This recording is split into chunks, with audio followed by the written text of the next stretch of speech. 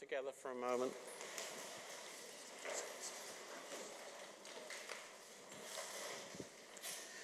Father, our expectation as we listen to your word today is that we will encounter you and that we will be changed. And Father, we just want to invite you to do whatever you want to do today. Father, this is your people. We are your church. And Father, you have a plan that you're working out. You know the plan. From the end from the beginning and the beginning from the end. And the bit in between.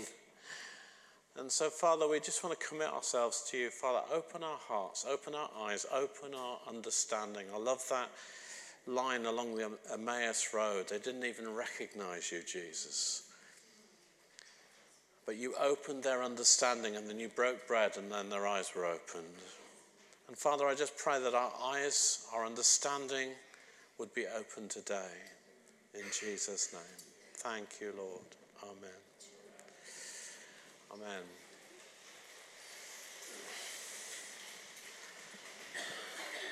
So, we're continuing our foundation series. We just feel that there's still more to get out of the book of Ephesians. And we're going to carry on until the summer. And I want to take you back to chapter 4, because we went forward to chapter 6, because it just felt like that's the way the Holy Spirit was leading us. And we want to go back to chapter 4 for the remaining time in the series, and then that will take us to the end of the book. And I want to go back and look at what Jesus has done and how it's changed our lives. And in how we speak, how we relate to one another, and especially in the context of the church. That's what we're going to be looking at up until the summer. Relationships, we're calling it. But it starts with understanding what Jesus has done and how it changes the way that we live, because that affects relationships. The first 3 chapters of Ephesians are all about what Christ has done. Our new identity in Christ, forgiven, adopted and free. And the second half of Ephesians is about how all of this changes our lives in very tangible and evidential ways. The gospel's life-changing. Yes, it is. It's life-changing. And just think about how your life has changed since you've met Christ. And what he's done in your life. I mean, how has your life changed? How has it changed from the beginning? And how has it changed recently, in the last 5 years perhaps, or in the last year? How about the last few months? How has your life changed? And if your life hasn't changed, then it kind of brings into question what gospel you believe in. Because it's about changing our lives. It's world-transforming stuff. That's what the gospel is about. And that's what chapter 4 onwards is really all about. We can't live like we used to. In the light of all that Jesus has done, we must change. So how have you changed? What's Jesus done for you recently? Why don't you just turn to the person next to you? This is a challenge. And just share something that has changed in your life recently that Jesus has done. And if you're sitting next to your husband or wife, ask them, have I changed at all? Let's just take a few minutes to do that. How have you changed? You know, I just want to encourage you. Your testimony is so important. We need to hear it. We need to hear how Jesus is still changing lives amongst us. But I don't know about you, but being asked that question, I found that quite a difficult question to answer. Did anybody else? How has Jesus changed your life in the last few days, last few weeks? I can talk about years ago, but how has he changed my life recently? And I've had a few days to think about it, and I've still found it quite a difficult question to answer. And it's not because nothing has changed in my life. It's actually because change often happens slowly and progressively throughout our lives. But I want to suggest to you that this is a really important question to be asking ourselves and to be asking God. Lord, What needs to change in me right now? What are you working on in my life? Because I don't know about you, but I want to partner with heaven in how I live, rather than just carry on with life and hope it all works out okay. What are you doing in my life right now? What do you want me to deal with, Lord? I'll tell you something for me. When I preach at the front, you think, oh, it's another talk. No, it's hardly ever just another talk. There's always stuff that's going on in me as a result. And that helmet of salvation talk has completely changed my perspective on the whole area of strongholds. God's been speaking to me about strongholds in my thinking that I need to dismantle. To think about my life in a different way. Lord, what is it? What resistance, what areas of resistance are there in me? Lord, what are you wanting to change right now? Oh, actually, I've got a few things. So I want to encourage you to keep asking that question, because the gospel is powerful and life-changing. It's meant to change your life. So don't be robbed of its power through familiarity. Don't accept the lie that you can't change, or that you're stuck in some kind of tormenting thought or accusation that you will never be free from. Okay? Who needed to hear that today? Don't be robbed. I thought that was a good point. So I want to show you from the passage today that if you change how you think, you'll change the way that you live. That's the message today. So I want to turn to Ephesians 4. We're going to look at verses 17 to 28. And I'm going to work through them a paragraph at a time. And here's three things I want us to see. Number one, wrong thinking in the mind of the unbeliever. Number two, changed thinking, the mind of the believer. Right thinking, the new life, the changed life of the believer. Those three things are what we're going to look at today. So wrong thinking, the mind of the unbeliever. So Ephesians 4, verses 17 to 19. So Paul writing says, I tell you this and insist on it in the Lord. Very strong statement. I insist on it that you must no longer live as the Gentiles do in the futility of their thinking.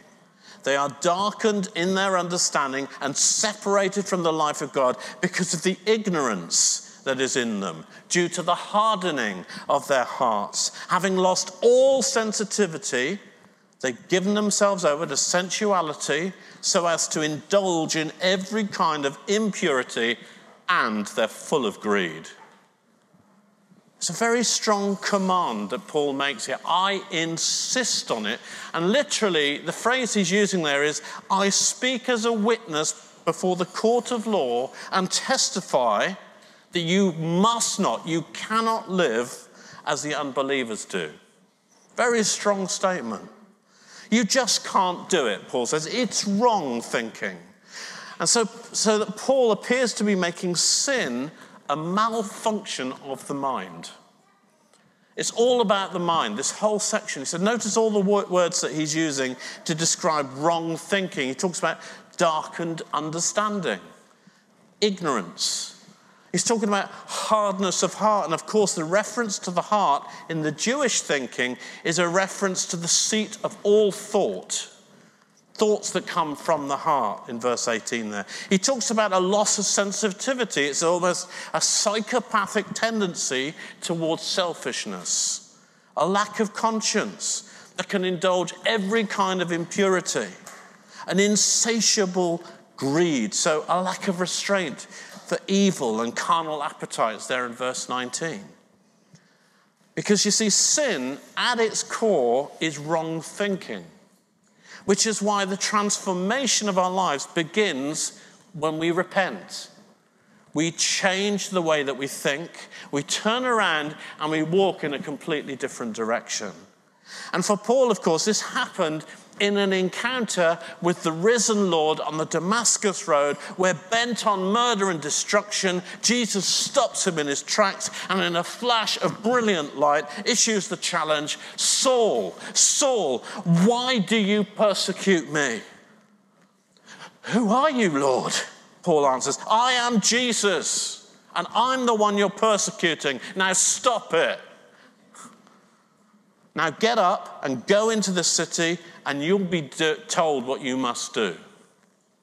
You see, Paul wasn't given any time to think about it, do a quick alpha course, or debate Jesus' theology. The encounter with the risen Christ transformed his life and transformed his mind into a completely different way of thinking and living. Your life has to change when you meet the risen Christ, because your mind has changed. You can't live like you used to because you no longer think like an unbeliever, because now I'm a believer. I've met him. I can't say I'm an unbeliever anymore because I've met the risen Lord. Which leads to the second point, change thinking. The repentance moment leads to change thinking in the mind of the believer. I'm now a believer. And this next paragraph is the crux of the whole thing about how change thinking leads to a changed life, because it's not about the way of life that you learned, verse 20 to 24. That, however, as the unbeliever lives, is not the way of life you learn. Verse 21, when you heard about Christ and were taught in him, in accordance with the truth that is in Jesus. You were taught with regard to your former way of life to put off your old self, which has been corrupted by deceitful desires, to be made new in the attitude of your minds, and to put on the new self, created to be like God. Say that, like God, in true righteousness and holiness. Now, how about that for a transformation? Like God in true righteousness and holiness. This is pretty radical stuff. Don't let the gospel lose its power. Like God in true righteousness and holiness. Oh my goodness.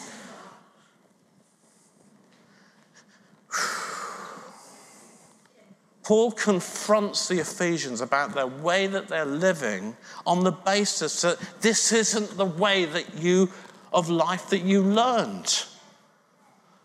They think differently about their previous life. They've had a revelation of what that was about. And now they were taught in Jesus. And so this is the question I've been wrestling with. How did they learn these things? Again, it's about the mind. How did they learn these things? Well, it's not about the facts that they'd learned about Christ. Because it says that they were taught in Christ with the truth that is in Jesus. So it wasn't what they knew, but who they knew that made the difference. But it's more than that. Because literally what he's saying is that you have learned Jesus. Yes. In other words, they'd incarnated him. It was like they'd inhabited his person and the life he lived on earth, even though they'd never actually met him in the flesh. Just like Jesus said, abide in me, and I in you, and you in me, and I in you. Bringing in Christ to a whole other level of revelation and experience. They'd never actually met him, and that they said that you learned Jesus. And they weren't copying the way that he lived or applying principles of his teaching. Guys, we've got to be so careful about this and with our Western education mindset. They lived Jesus. They learned a way of life from learning a person. One commentator says that there is no parallel for this idea anywhere in literature. And it's hard to understand. I've really wrestled with this. How do you learn a person and live their life instantaneously? It's not even like I've been with him for a bit. It's like an instantaneous transformation, learning a person and living his life. How is it even possible?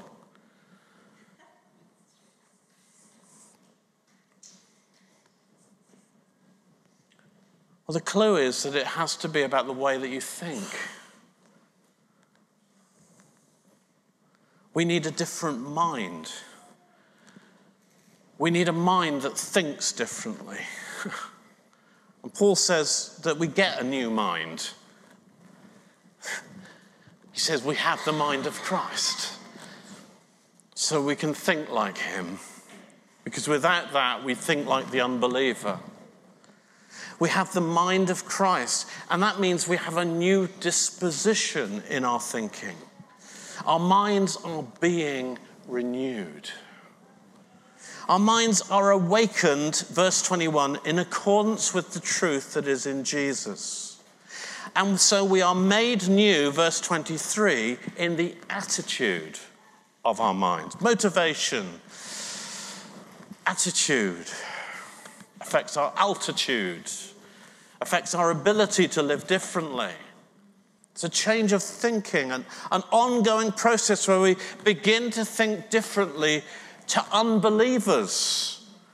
About everything. Ever wondered why you don't feel like you fit into this world?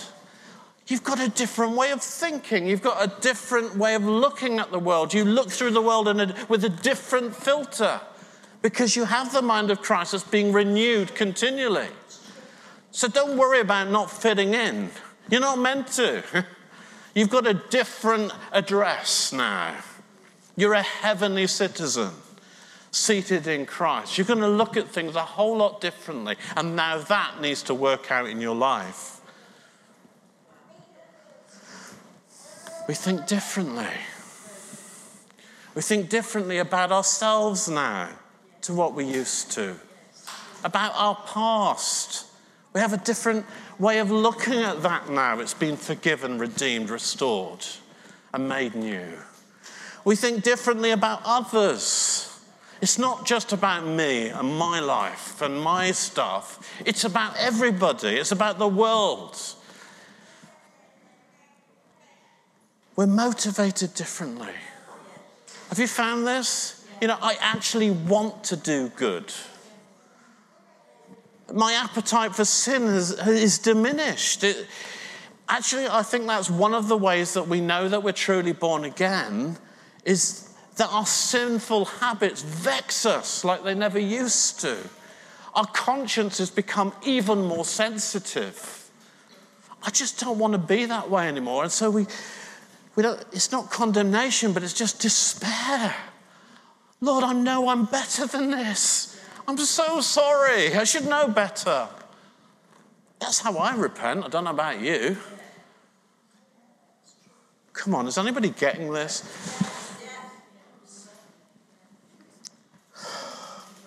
We've got a different mind. Say that to yourself. I have a different mind. I've got a different mind. I've got renewed thinking. That means I want to change.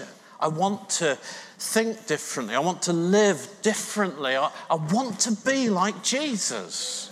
It's a real thing. It's not just a concept out there somewhere. Well, that would be a good idea. The good moral teacher. I'll follow his life. I follow Jesus. I'm trying to do what he did. No, it's more than that. I want to inhabit him. I want to be the incarnation of him. That's what the body of Christ is about. The body of Christ, there's the clue. Together, we are the incarnation of Christ.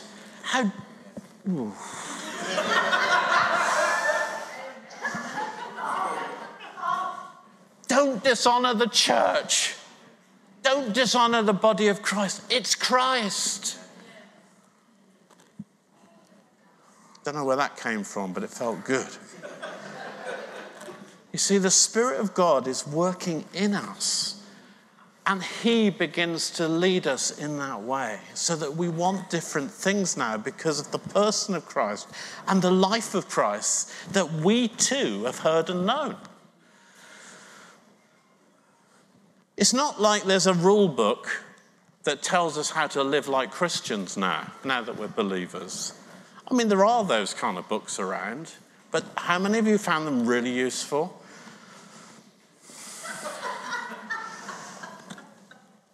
It's more like a discovery. It's more like a series of revelations. It's like an encounter. It's like a eureka moment where I find that I've got a freedom now not to do that anymore and to do something else that's better. And Paul says about it's stuff to throw off the old and embrace the new. There's a freedom like that because you want to be the person that looks more like Jesus than looks like me. Absolutely. And that's why we must change. Because of the freedom that we have to do so. I must change. I can't live in any other way. It's just not good enough for me anymore. That's not who I am anymore. I'm this other person. That's who I used to be. And this is the person that I am now. I know it. I know it.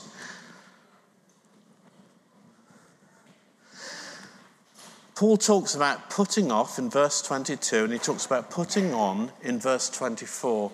It's kind of like making it as easy as changing your clothes. That's why we call this Get Changed. Get changed. Here are your new clothes, he says. Now take off those dirty old rags that you've been wearing. You're going to look so much better in these.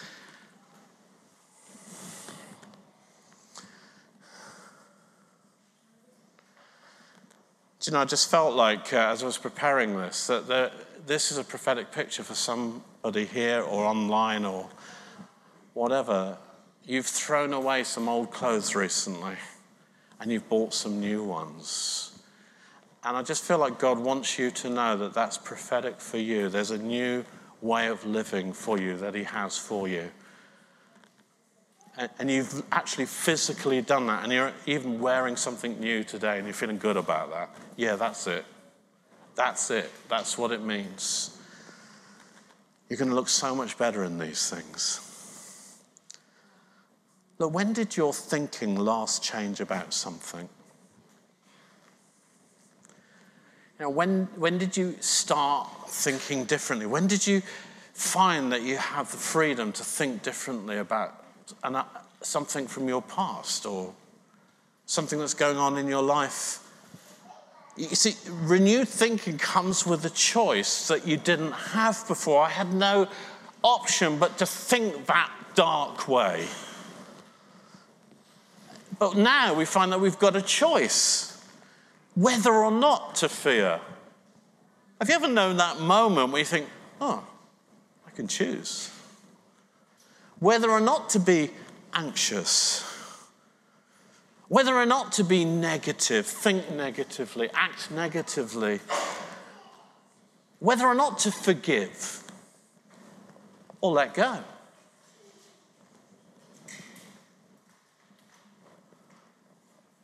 Whether or not to lust or to love. Have a choice. Anybody? Do you know what I'm talking about? Yeah, absolutely. Now let God magnify that. Let him magnify that. That revelation, let him magnify that in your life. I have a choice. Just say that to yourself. I have a choice. I don't need to do that anymore.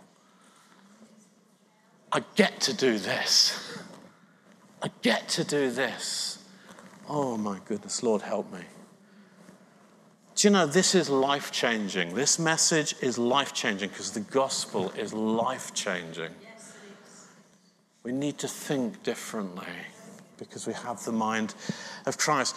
And sometimes it's a choice, you know, that comes in a moment of decision. And it can even surprise you. So, for example, a couple of weeks ago, we were given notice about the storage of our furniture in the warehouse and the equipment that's been in the warehouse ever since we moved out of Jago House. We have to be out by the end of July and we have nowhere to go. And this kind of thing, if you know me, This really stresses me out, okay? And my reaction to this kind of thing isn't usually very good. I get very stressed. But this time, as the message popped up on my day off,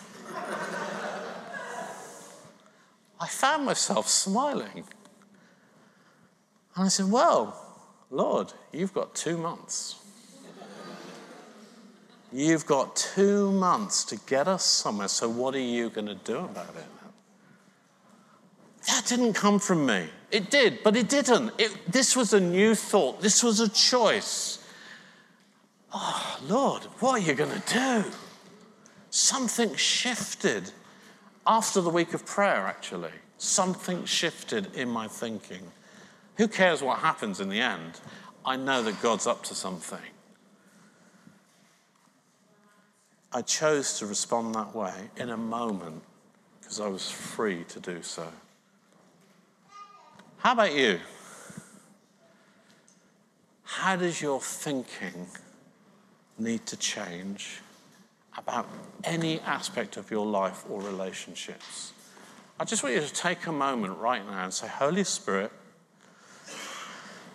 how does my thinking need to change about any aspect of my life or relationships? Just take a moment and ask him. Now, don't go rooting around in the dark, all right? The first thing, he'll speak to you straight away.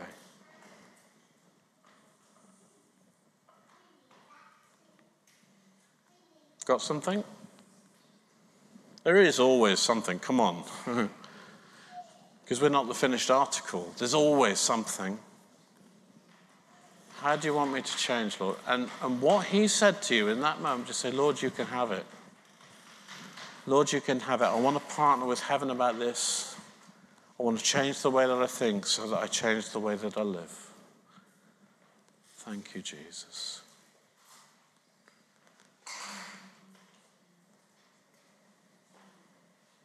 There's a eureka moment. I was speaking to somebody this week and we were just having this conversation and I just suddenly said, but that's not you.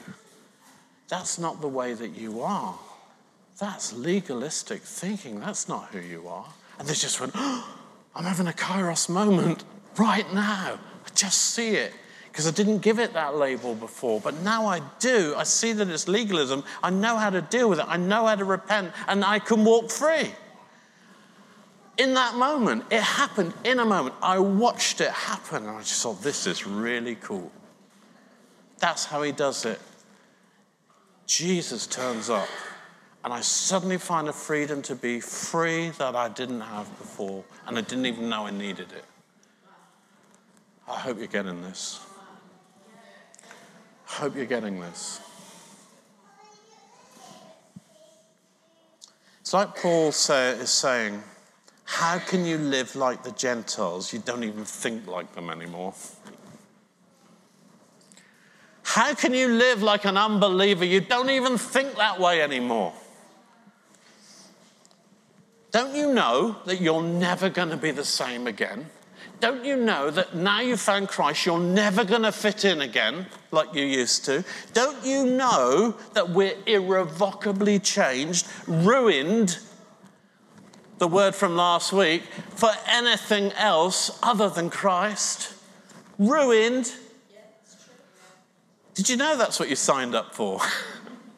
Jesus has ruined me. I'm just not happy any other place. That's why I never went away from God as a teenager. I missed God. I missed his presence. I was ruined. Nothing else tasted as good. Amen? Whew, this is good stuff. Third point, right thinking leads to a new life. The new life of the believer. Ephesians 4:25-28.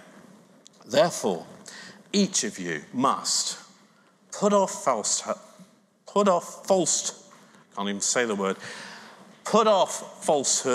and speak truthfully to your neighbor, for we're all members of one body. In your anger, don't sin. Don't let the sun go down while you're angry. And don't give the devil a foothold. Anyone who's been stealing, don't do it anymore. Work, do something useful that you might have something to share with those in need. Therefore, as a result of how things are, and in the view of all that's been said so far in the book of Ephesians, here are some of the outcomes of right thinking, and this is how it's going to change your life, a list which Simon's going to continue the week after next. Firstly, I see moral integrity in this. Verse 25, put off falsehood and speak truthfully. That's your inheritance. Moral integrity. We don't need to fake it under a mantle of shame any longer. We can live openly and honestly without fear of what others might think or say, because, as Paul says, we're all members of one body. In other words, I don't know if this is right to interpret it, but this is how it came to me. We're all in this together. So be honest about who you are. We're all in this together. None of us have got it all sorted. We can be honest with one another. This is what I'm struggling with right now. Do you want to know? No, it's all right. That wouldn't be very edifying. But too often in our culture especially, we don't say what we mean, or we don't mean what we say. Falsehood. Or if we do say it, it's a kind of a passive-aggressive kind of way. But there's no such thing as faking it till you make it in the body of Christ. In the end, things come out. And we've seen plenty of that in recent times. You know, God has a way of bringing things out into the open, not to condemn us, but so they can be dealt with.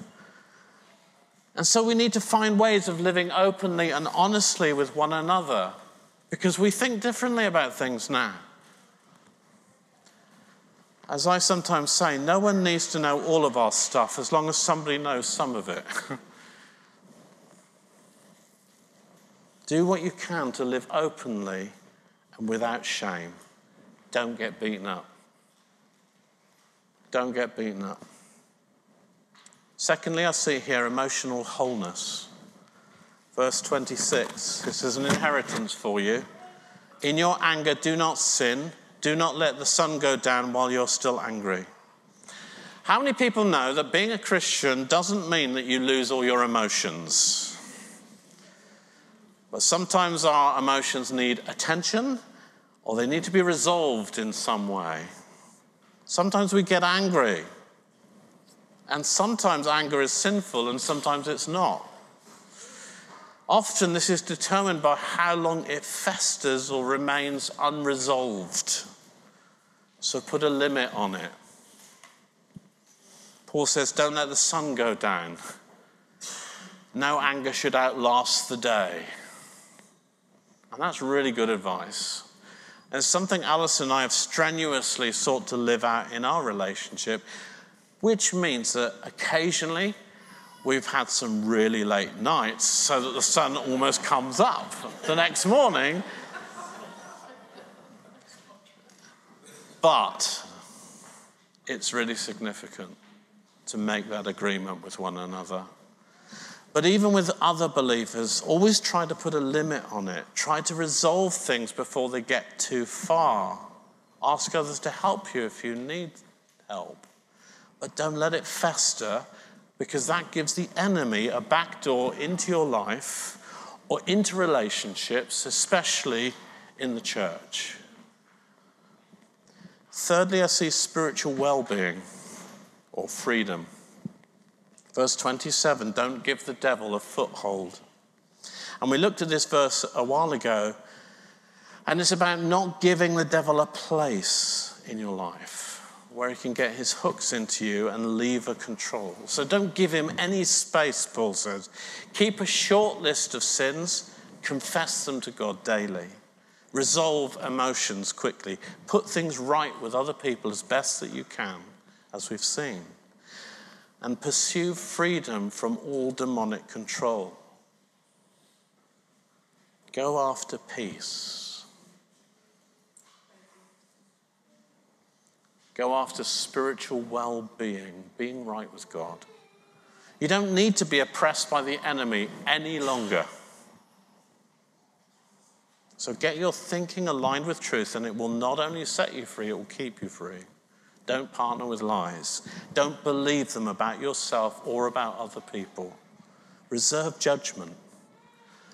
Give people the benefit of the doubt. Be kind. Something Angela talks about often. She says, be kind. Just be kind. Love well, and it will cover a multitude of sins, even your own. Don't give an inch to the devil. Guard your mind and think rightly. Finally, right thinking is about having self-respect. Do you respect yourself? Verse 28, anyone who's been stealing must steal no longer. I don't steal, but must work, doing something useful with their own hands. I do work, that they may have something to share with those in need. You see how you could just overlook this verse? Oh, that doesn't mean me. But this is what it's about. There's no pride in being a thief, taking what you can't afford to buy. Actually, there's a lot of shame in it. And so God wants us to work, to do something useful, to be productive, to create, to contribute, to share what we have with others, to be generous, to have some self-respect, to think rightly about ourselves and who we are, made in the image of God. I'm not talking about being arrogant or prideful, but thinking well of ourselves as sons and daughters of the King, bought with the blood of Christ. Chin goes up. Walk. We're told to hold our heads up, and know who we are. Know what we've got, know what we're called to do. That's what we're about, isn't it? Don't steal from others. Don't rob them and put them down to lift yourself up. Right thinking means we live honorably, and we use our hands to build others up, not pull them down, and share with one another generously and not steal from them. That's right thinking. Okay? So it was just a quick, some of the attributes, I think, of right thinking there. Let me just conclude. The gospel's life-changing. I hope you've got that message. But has it changed your life? And is it still changing your life? Well, it depends on how you think about things. In some things, we need to change the way that we think. We need to keep repenting for new things. We need to stop thinking in certain ways and put off some old ways of thinking that comes from our old lives and put on some new ways of thinking and new ways of living. And for some of us, it's time to throw out some of those old clothes because we've got some royal robes to put on. The royal robes of righteousness bought with the blood of Jesus. Just do that for a moment, Lord. Put off these old things. And right now, I put on the robes of righteousness. Thank you, Lord. And the helmet of salvation, the whole lot, all the metaphors, they're fine. Clothed with Christ. And how we're thinking is important because it affects how we live. And so we need to think rightly about ourselves, about God and others. So how are you doing with your thinking? And how is the way that you think being shaped by what you know of Jesus? Now I'm struggling to find the right sentence there. Because that's the central message from today. Knowing Jesus. Not about him. Abiding in him. Being in him. Being in Christ. It's not something we've got to work up. It's something we are. It's something we inherit. Knowing Jesus, incarnating him, inhabiting his life, that's what we're called to do. And this is life-changing stuff. I've got the mind of Christ. Jesus didn't come to provide us an example that we should follow. Jesus came that we might have life and have it abundantly. Oh my goodness, if you're trying to learn about him all the time, how can you enjoy life? Right thinking manifests fruit in our lives, and that's plain to see. Moral integrity, emotional wholeness, spiritual well-being, self-respect. So which one of that list does Jesus want you to be working on in this season? So can we put the list up again? Oh, it's still there. No, it's not. I want you just to go back to the person you were talking to earlier and say, I didn't know what Jesus was changing in my life. I've got some ideas now. I think I need to be working on one of these. So just take a few minutes and then I'll call you back and I'm going to pray for you and we'll close. God's on the move and he's changing our lives. But it comes because we have an encounter moment with him, a kairos moment, a eureka moment. We say, oh, I can believe you. I don't need to worry that I've run out of cups, or I don't need to worry that I'm in the right place anymore, or I don't need to respond in that way. It's just a moment in God where you've got freedom to think differently. Can I just pray for you that God just gives... We're going to finish. I know we finish at 1:15, so we're going to finish. But if this kind of resonates with you, will you just stand up and I'll pray for you?